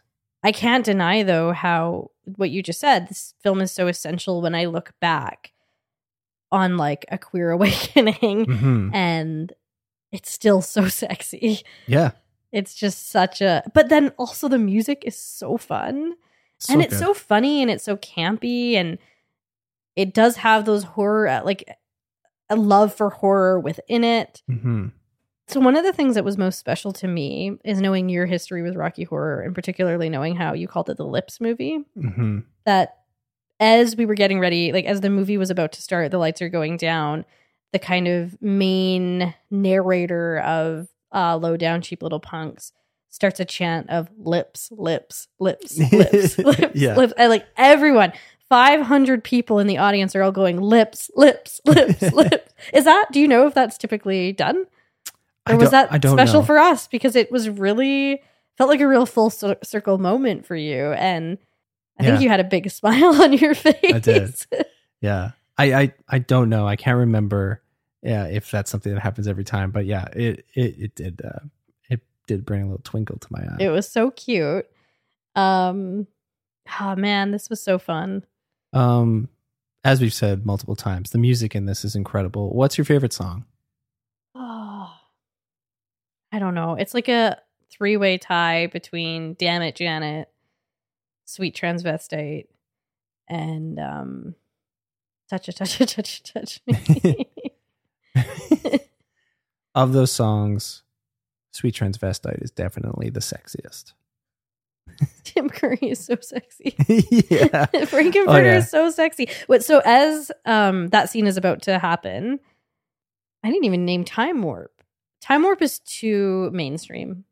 It's great. It's great. It's so good. But everybody likes the Time Warp, even people who don't know what it's from. It plays at all the weddings. It plays at all the grads. But as, like, right before the Sweet Transvestite scene is about to happen, I was sitting beside, so we went with, there were 7 of us all together. And so it was... And having there been 7 of us, we got killer seats. Oh, yeah. Well, that's because we were first in line. We hustled. Yeah, we were a little sneaky. Everybody got... Well, you didn't get a prize for your costume. You got your prize comment. But everybody else got prizes. So we all were going up on the stage. But there were 7 of us. So that was our friend Aiden, our friend Ashton, Ashley, me, you, Tabitha, Nadine. That was the lineup. So I'm in between you and Ashley. Ashley leans over to me and goes, "This is my favorite scene in any movie ever." It's so cute. And I said, "Ever?" And she goes, "Well, it's definitely the one I've seen on YouTube the most." And it was just like, I don't know. There's something about... It was so joyous. Seeing this was like seeing your favorite band in concert for the first time. Yeah. Where you're just like, everybody here loves this or is showing it to someone they love who has never seen it. And like, just people are singing along, and like, there was just so much joy in that building. Well, and they did a screening earlier this month. This was their second screening, but this is also like, this is the first time coming back from a pandemic. And it was the same kind of feeling when we went to the screening of The Room at Metro. Like, we're coming back. Metro is in full storm, continuing traditions that they had pre-2020. And I think that there's just a lot of emotion tied up in that, of how important these events were to so many people and are to so many people. And I feel like there was a feeling of that was present as well. Oh yeah. It was so fun. And there was like so much camaraderie in the audience. Like, I think all of us were pretty nervous to like get up on the stage for the costume contest. Yeah. We were the Transylvanians were the first ones to go up. We were all very timid. And I felt so much pressure as like the last person to go up. Like, every time you and I have gotten tattoos together, I'm always like, can I just go first? Like, I don't like the anticipation of stuff. Like, I just want to get it done. You mean the anticipation? But as I was like walking down, another Frank-N-Furter who was dressed in like the same, there's many different versions of Frank-N-Furter, and we were both in like the surgeon's gown version, turned to me and was like, did you make that necklace? Like, it's so incredible. And I was like, my friend did. Like, it was just all really beautiful. Like, it was really, really lovely. Then the movie starts and you can just you can just feel the joy in the room. And having the shadow cast to like cue, I know that a lot of what's happening with the shadow cast is like common across all theaters. Yeah. But I would be so remiss to not mention one that certainly is not common to all theaters, which is the movie starts in Denton, which is apparently a like crappy little town. And there's a line about like somebody not living in Denton or they're leaving Denton. And the person who's playing Riff Raff, the kind of like person who's doing a lot of the like bigger call outs, shouts, well, everybody leaves Denton. It's worse than Leduc. And for context, me and you and Ashley are all from Leduc. Like lived there our whole lives. My mom's still in Leduc. Ashley's parents are still in Leduc. Like your parents got out of there. But howled. We howled. Howled. Could not stop laughing. Thank you, low down cheap little punks, for that wonderful joke. What's my favorite song from it, you ask? Elliot, what's your favorite song from Rocky Horror Picture Show? Oh, I'm so glad you asked. Science fiction double feature. Oh, I forgot about that one. It's the song that kicks off the whole thing, and the reprise at the end is like, I find it so heartbreaking because it fills in gaps from the opening song with like things that transpired from the plot. And I feel like it's just such a melancholy sort of ending to it. Like it's both joyous and really sad, but just yeah, that song is like, what a great opener to what is an incredible movie. What was your favorite I think I know the answer to this, but what was your favorite Shadowcast joke? There is a recurring bit with there's a criminologist who is kind of a narrator who is kind of breaking down the scenes and setting up scenes for us throughout the movie. And his outfit is obscuring his neck, so he doesn't look like he has a neck. And there's so many bits about where's your neck? Oh man, that just like had me cackling. And there was a lot of stuff too with like them using their shadows to move parts of the picture that were so funny, like scaling buildings or like pushing things around. It was amazing. I also have to say I'm sure that this is common to like shadow casts across the world, but I loved that gender didn't matter for the shadow cast, right? Like, oh yeah, you know, that they had different like folks with different gender presentations than like the actors from the film playing Rocky, playing Brad, and I really loved that. Like, I love that. Like, I mean, that's the ethos of this film. Basically, Rocky Horror Picture Show is a gender and sexuality reverie, right? Like, it's as they say in the film, don't dream it, be it. I really loved that, and you could just tell how much the Shadowcast loves what they're doing. Like, members of the Shadowcast were doing the V for Virgin out at the front, which is like, if you've never been to a theater showing, then they put a V in with lipstick on your forehead. Yeah. I got mine on my wrist because I had my Frank-N-Furter makeup all done up. So, which I don't usually wear makeup, so that was. But our buddy Tabitha, right in the middle of the forehead.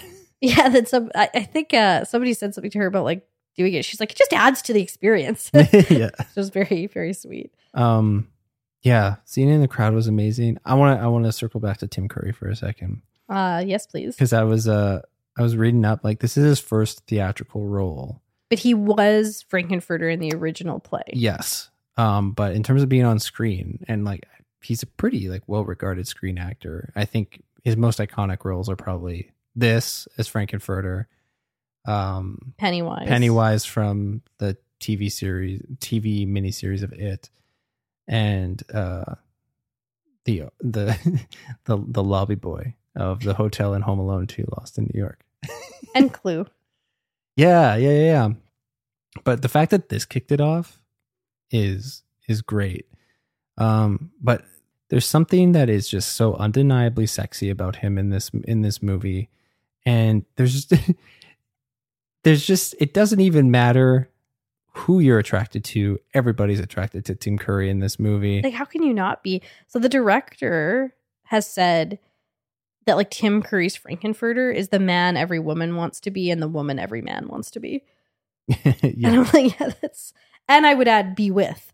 Like, yeah, there's a lot of moments throughout the film where he breaks the fourth wall and looks right into the camera.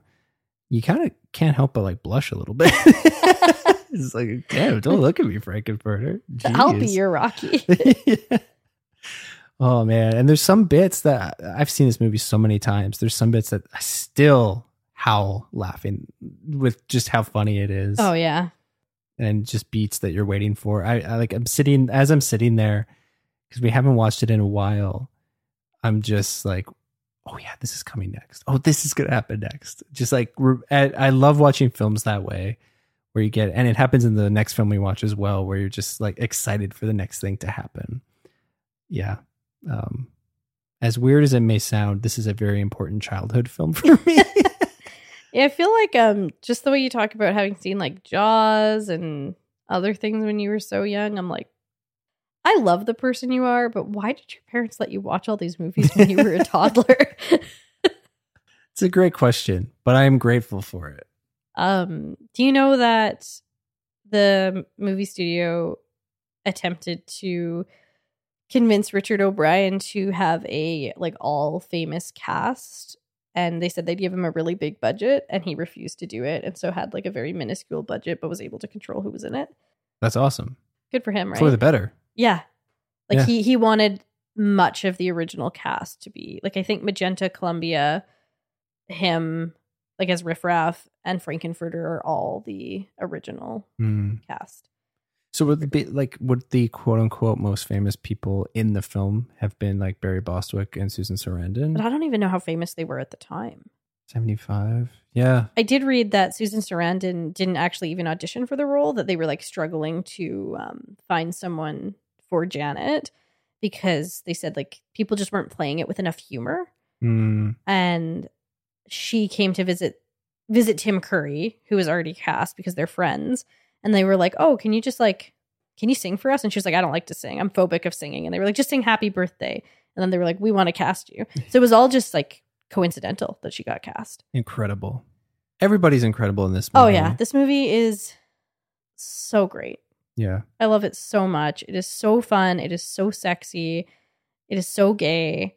It is so joyous. It is so weird. I just love it. Yeah. It's when I was re-logging it on Letterboxd, I think I had it sitting at a 4 before, but I think seeing it with this audience and having this experience and just being reflective because of the nature of our show and prepping to talk about it on the show and reflecting on how important it's been for me in my life.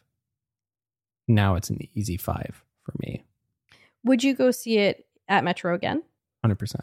I've heard maybe it might be coming back in May. Well, you'd go again? Yeah, I'd go again. Would you dress up again? Yeah, probably. It also, I have to, before we close this out, this made my Halloween dreams come true because I love Halloween. I know I'm a stereotype. I'm a Hot Topic, Nightmare Before Christmas, Halloween loving basic lady. Yeah, I know it. And I don't care. But you have dressed up with me for Halloween once in our entire lives. The year we started dating, a week before we started dating. Mm-hmm. We dressed up as Charlie Brown and Lucy. Mm-hmm. But we weren't dating yet. We started dating less than a week later. Our anniversary's coming up. Lucky number 13. And you never dress up with me. I come up with all these cool costumes, and we never do it. And I want to decorate the house, and it never happens. And Ashley made my Halloween dreams come true by getting us all in costumes. And we've already posted a picture because it's so cute. And if you haven't seen it, go to our Instagram at baddad.raddad and look at the beauty of my Halloween dreams. You know what? Just thinking about it while you were speaking just there, I'm happy to dress up. I just, this is going to sound rude. I don't like putting the thought or the effort into making the costumes. I am totally fine and stoked to put them on and share in that moment. But if somebody else like totally like, I know I told Ashley I'll just pay her to do it for us every year, and she said gladly. Perfect. Yeah. Yeah. If I have at least 5 years worth of costumes in my brain. That's great. We'll do them all. We'll pay. We'll pay Ashley to make them for us. Wonderful. All right. Let's button this sucker. How does the Rocky Horror Picture Show make you feel? It makes me feel so joyous and so sexy. You? I wrote down the same thing. Exactly the same? Yeah. Soulmates. And seeing it in the theater also, it implored me to come out of my shell a little bit. Because like you talked about, like I'm a pretty shy person. So like if you're asking me to go on stage at just kind of and be social and, just immediately come out of my shell, I'm very hesitant to do that. And I don't like doing that. It makes me feel uncomfortable. But usually after the fact, I'm like, I'm glad that happened. So I was also happy that happened here as well. Beautiful. Yeah. All right. Let's do this last one. This is such a banger of a week. Yeah. Okay. Yes, I know Halloween is over for those of you listening right now. But when we watched this last night, it was the Saturday of Halloween weekend. And we caught wind that our good buddy Ashley, who, if you listen to this show, you know all about her. We've talked about her lots today. We talk about her almost every episode. She's been on the show. We discovered that not only has she never seen Scream, but miraculously knew nothing about it. Totally unspoiled. She knew the ghost face mask, and that was it. Yeah. She didn't know the opening scene. She didn't know the ending. She knew nothing. And when I found that out, I said, we got to watch it with you. Yeah. So, last night, we got some real sleepover energy on without the sleepover part of it. And we went to Ashley's house and we watched the 1996 absolute banger Scream horror mystery, directed by the incomparable Wes Craven, written by Kevin Williamson, starring, I have to name so many of them because this cast is really great. Do it. Nev Campbell as Sydney Prescott, Courtney Cox as Gail Weathers, David Arquette as Deputy Dewey, Skeet Ulrich as Billy Loomis, Matthew Lillard as Stewart, and Rose McGowan as Tatum. Synopsis: a year after the murder of her mother, a teenage girl is terrorized by a new killer who targets the girl and her friends by using horror films as part of a deadly game. We both absolutely love this movie. Love it. But what was so special about this was showing it to someone who had never seen it before and didn't know what was going to happen in it. Mm-hmm. What did you think of Scream for the 10 millionth time? Yeah. Like you said, I love this movie so much. It is one of my favorite horror movies, probably a top 5. Oh, yeah. It's favorite so horror good movie for me. Yeah, what a gift watching this with Ashley, who miraculously has had this unspoiled. And the whole, just as a bit of a tangent, after going over to Lori's place last week and watching a couple of films, and now going to Ashley's house and watching Scream with her there, we've been rocking this just junior high vibe of going to your friend's house and watching movies and just having a blast and eating snacks while doing them. Oh yeah, and I'm reveling in this junior high feeling. Particularly yesterday, because the best TV in Ashley's house is in this like bedroom, which has a 3-seater couch in it and a big ass TV, and that's the whole room. Yeah. And they don't have a TV in their living room, just like we don't. And when we got there, Ashley had set out a bunch of floor pillow type things and set up the room in this real sleepover vibe kind of way. And we watched it in a bedroom, and it felt so oh, mom and dad are out for the night and we're watching a scary movie upstairs, even though our friends own this house. Yeah, we're all full-on adults. Yeah, we're all adults with careers and homes, and but that's what it felt like, and it was so fun. We made matzo sticks in the air fryer. Had a bunch of candy. And, Ashley spilt popcorn all over the couch. Yeah. We had boba tea. It was great. Yeah. It was so fun. Yeah. It was so lovely. I'm curious, like, what's your history with Scream? Like, do you remember how you first came across it, when you first watched it, anything like that? You know, honestly, I'm starting to forget everything. Part of the reason making this show is great because I'll be able to go back and look. I have no idea when I first saw this movie. I really don't. Probably high school. Do you know? Yeah. Tell me. Tell me about it, Stud. So I watched it on my own when I was like 9 or 10. I just keep shaking my head. I just want to point out, I was as cool as you. I was just reading horror. I wasn't watching it because I had 3 siblings. Getting access to the TV unfettered by yourself was nearly impossible. But I could go in my little closet space and read scary books. So I was reading books well beyond my age. See, that's fair because I had my own like little TV VCR in my room, so Yeah, I was able to like lock myself away and watch movies. No, I had to. It had to be approved by the whole family. And considering I have a little brother who doesn't like horror movies, good friggin' luck. Yeah, no, that's fair. But yeah, like I was 9 or 10 years old, and I'm like, Monica from Friends is in it. Excellent. This is gonna be good. And Drew Barrymore's in it. I like her. That's Elliot's sister from E.T. And I actually dressed up as Ghostface in like grade 3 or 4. That's how much I liked it. I'm like, oh, I want to be the killer from Scream. Do you know what I dressed up in grade 7? Carrie. And the costume was friggin' amazing. And I didn't win the costume contest because nobody knew who I was because I was too cool for the other kids. Nonsense. Somebody who dressed up as Mulan and shouldn't have. Oh, God. Won. Appropriation for the win. God. 2002 for the win.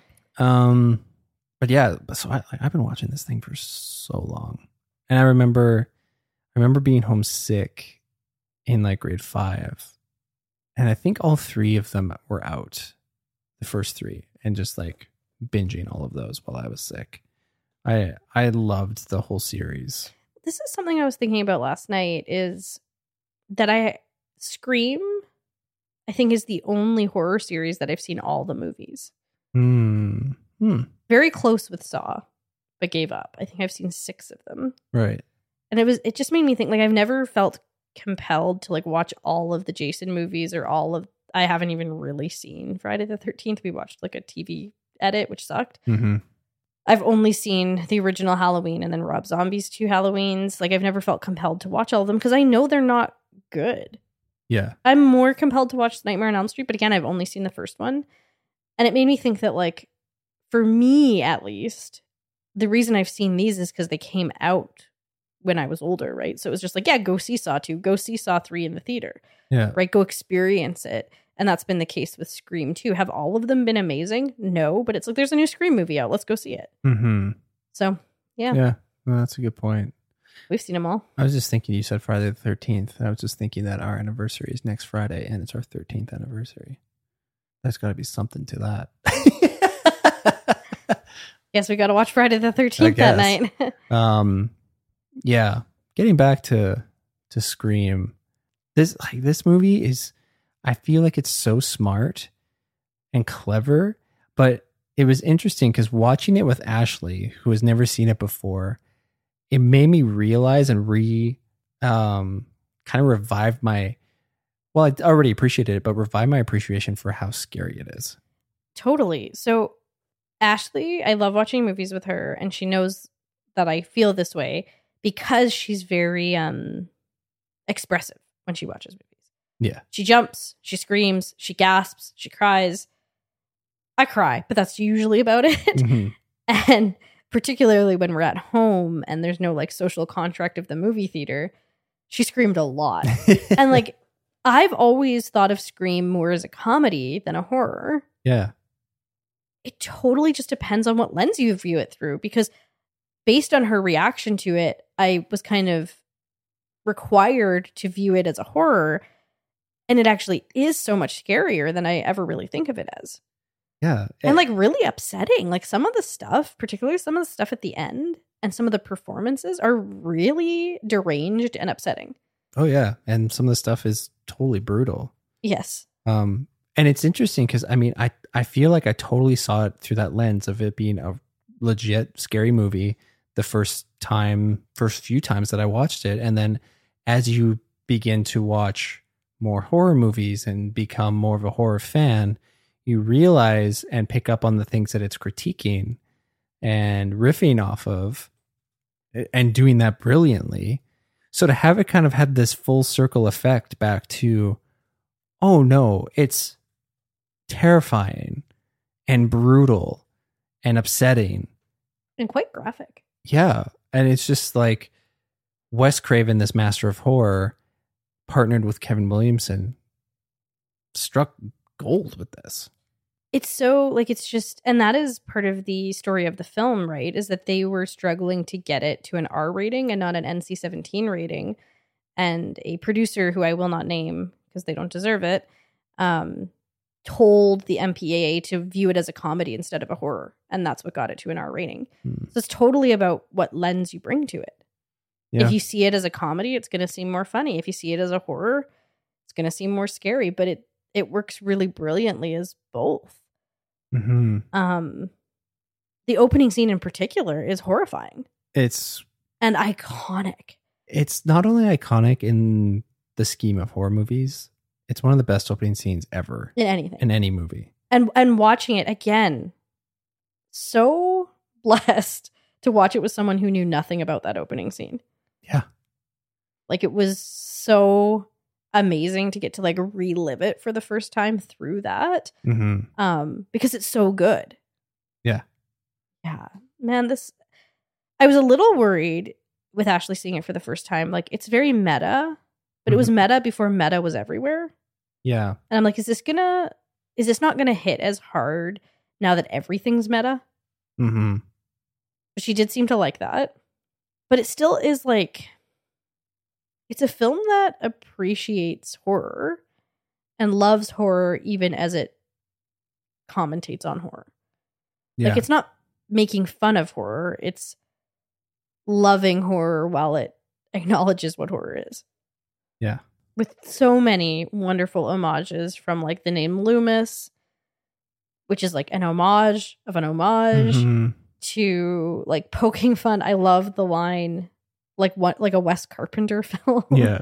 To like Freddy Krueger references. It's just even the line like Wes Craven made the original Nightmare on Elm Street, and there's a line in this that's like, yeah, I like the first one, but the rest of them sucked.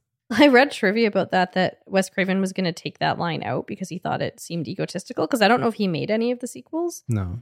And then Kevin Williamson said, no, this is what a horror fan would say, so we're keeping it in here. Yeah. At least I don't think he made any of the sequels. Might have to fact check me on that, but yeah, it's great. Like it's just, again, just like it has a full understanding of the genre that it's in and where it can pull references from and what works within the genre really well. And the ghost-faced killer is an icon that'll be remembered forever and will go down with Michael Myers, Freddy, Jason. Do you find the mask scary? I find it unsettling. Yeah, there's just like something about it that is simultaneously harmless but imposing. Would you agree? Yeah. And I go back to the word smart of how this movie's approached, because the reveals and the misdirections throughout are incredible. It's just, yeah, if you haven't seen Scream and you haven't had it spoiled for you, God bless you. But highly recommend checking it out. If you can, Shudder would be preferred because Crave's subtitles are awful. It was so strange because it was just that they were missing chunks. Yeah. Like there'd just be like 3 lines that had no subtitling for them. Yeah. And then everything else would be fine. So once again, inaccessibility. Frustrating. But Shudder has not let me down subtitle wise yet. So yeah. Love this movie. Probably watch it at least once a year for the rest of our lives. It's incredible. is one of my absolute favorites. Last year we got to see it at Metro. Yeah, it was sold out then. That was fun. And it was one of those ones where you could just feel the love for it in the audience. Yeah. Although, yeah, you can tell the story. Oh, man. I tell this story a lot. Maybe one day the people who are in this story will hear this and reflect on their judgments. But we were waiting in line. It was sold out, and it was quite a long lineup, and the theater hadn't opened yet. And there was 2 younger people in front of us who looked like they were probably late junior high, early high school age. And they had like dyed hair and some funky outfits, and they're talking about, being excited to see it. And the lineup's quite long, and most of the people look like us. Mm-hmm. And I just hear them say, everyone here is middle-aged and straight. And I was like, excuse me. Step off. At the time, I was 31 years old, which is hardly middle-aged. And neither of the people standing behind you are straight, and you don't know anything about any of the other people standing behind you. Like, oh, to be a youth. Youth. And then, to make matters worse, they took our favorite spots. Had the exact same stinkers. That's right. I forgot about that. You just totally erased my sexuality and called me older than I am. And now you're going to take my spot? And then they were going on about how The Craft had so many gay people at it, and why are there no gay people at Scream? And they're like, yeah, this isn't a gay movie like The Craft. And I'm like, au contraire, I think Scream's pretty gay. But whatever. But it was really fun to see it sold out at Metro, and if they play it again, I will happily go, and I will happily continue watching Scream for the rest of my life. Mm-hmm. How does Scream make you feel?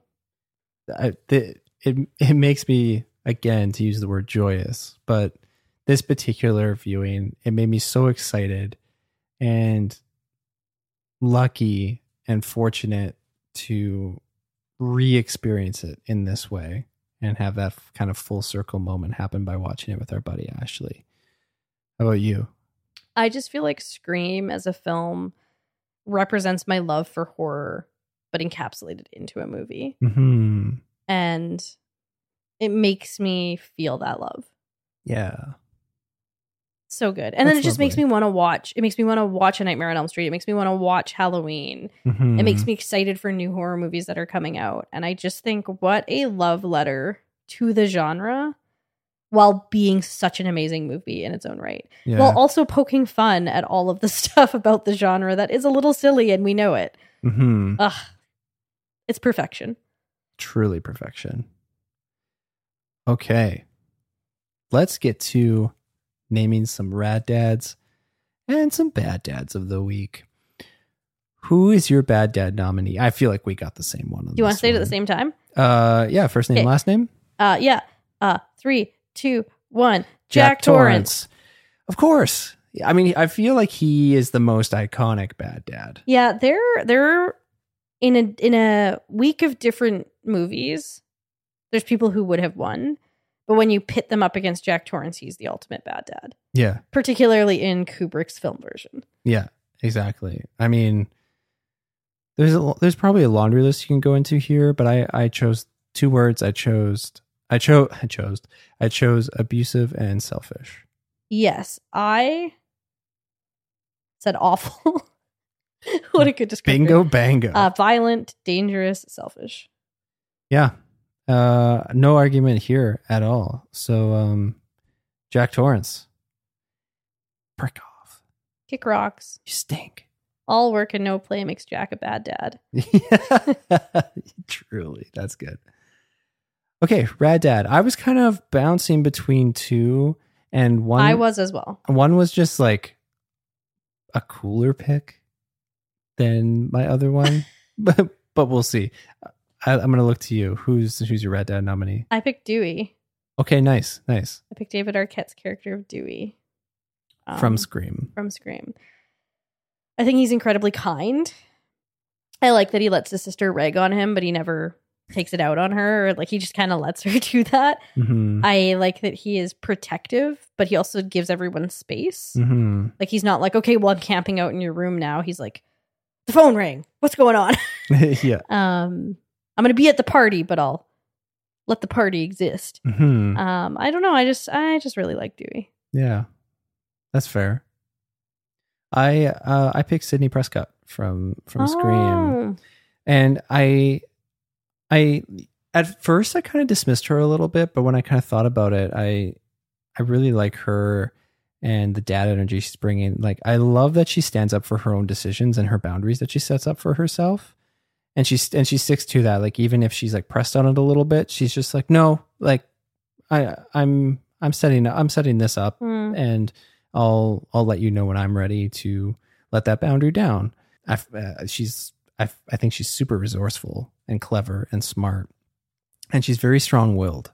When she wants to achieve something, she goes for it if she wants to do it. Yeah, she's just like very, very clever and she learns from experiences she has in her life.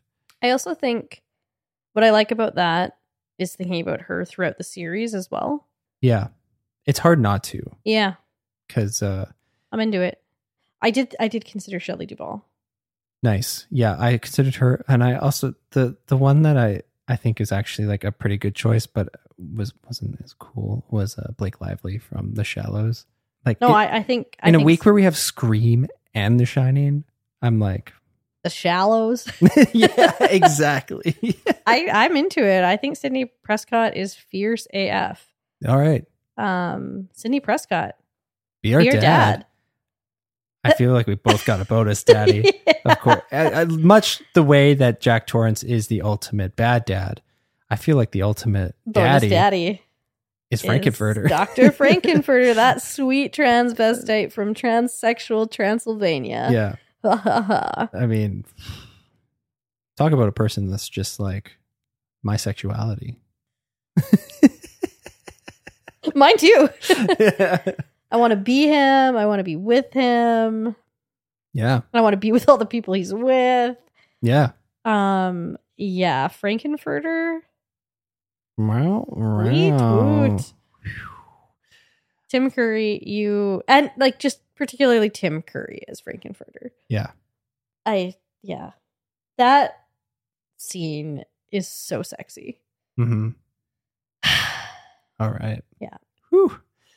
Once we're through blushing here, let's get to a rad wreck of the week.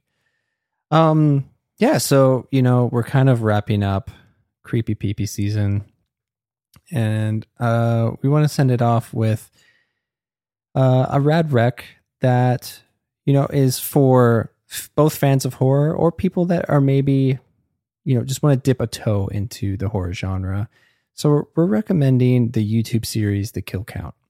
It's hosted by the producers over at Dead Meat. But what we really love about The Kill Count is that it's a really fun lens of looking at different horror movies or genre movies that are closely tied to horror.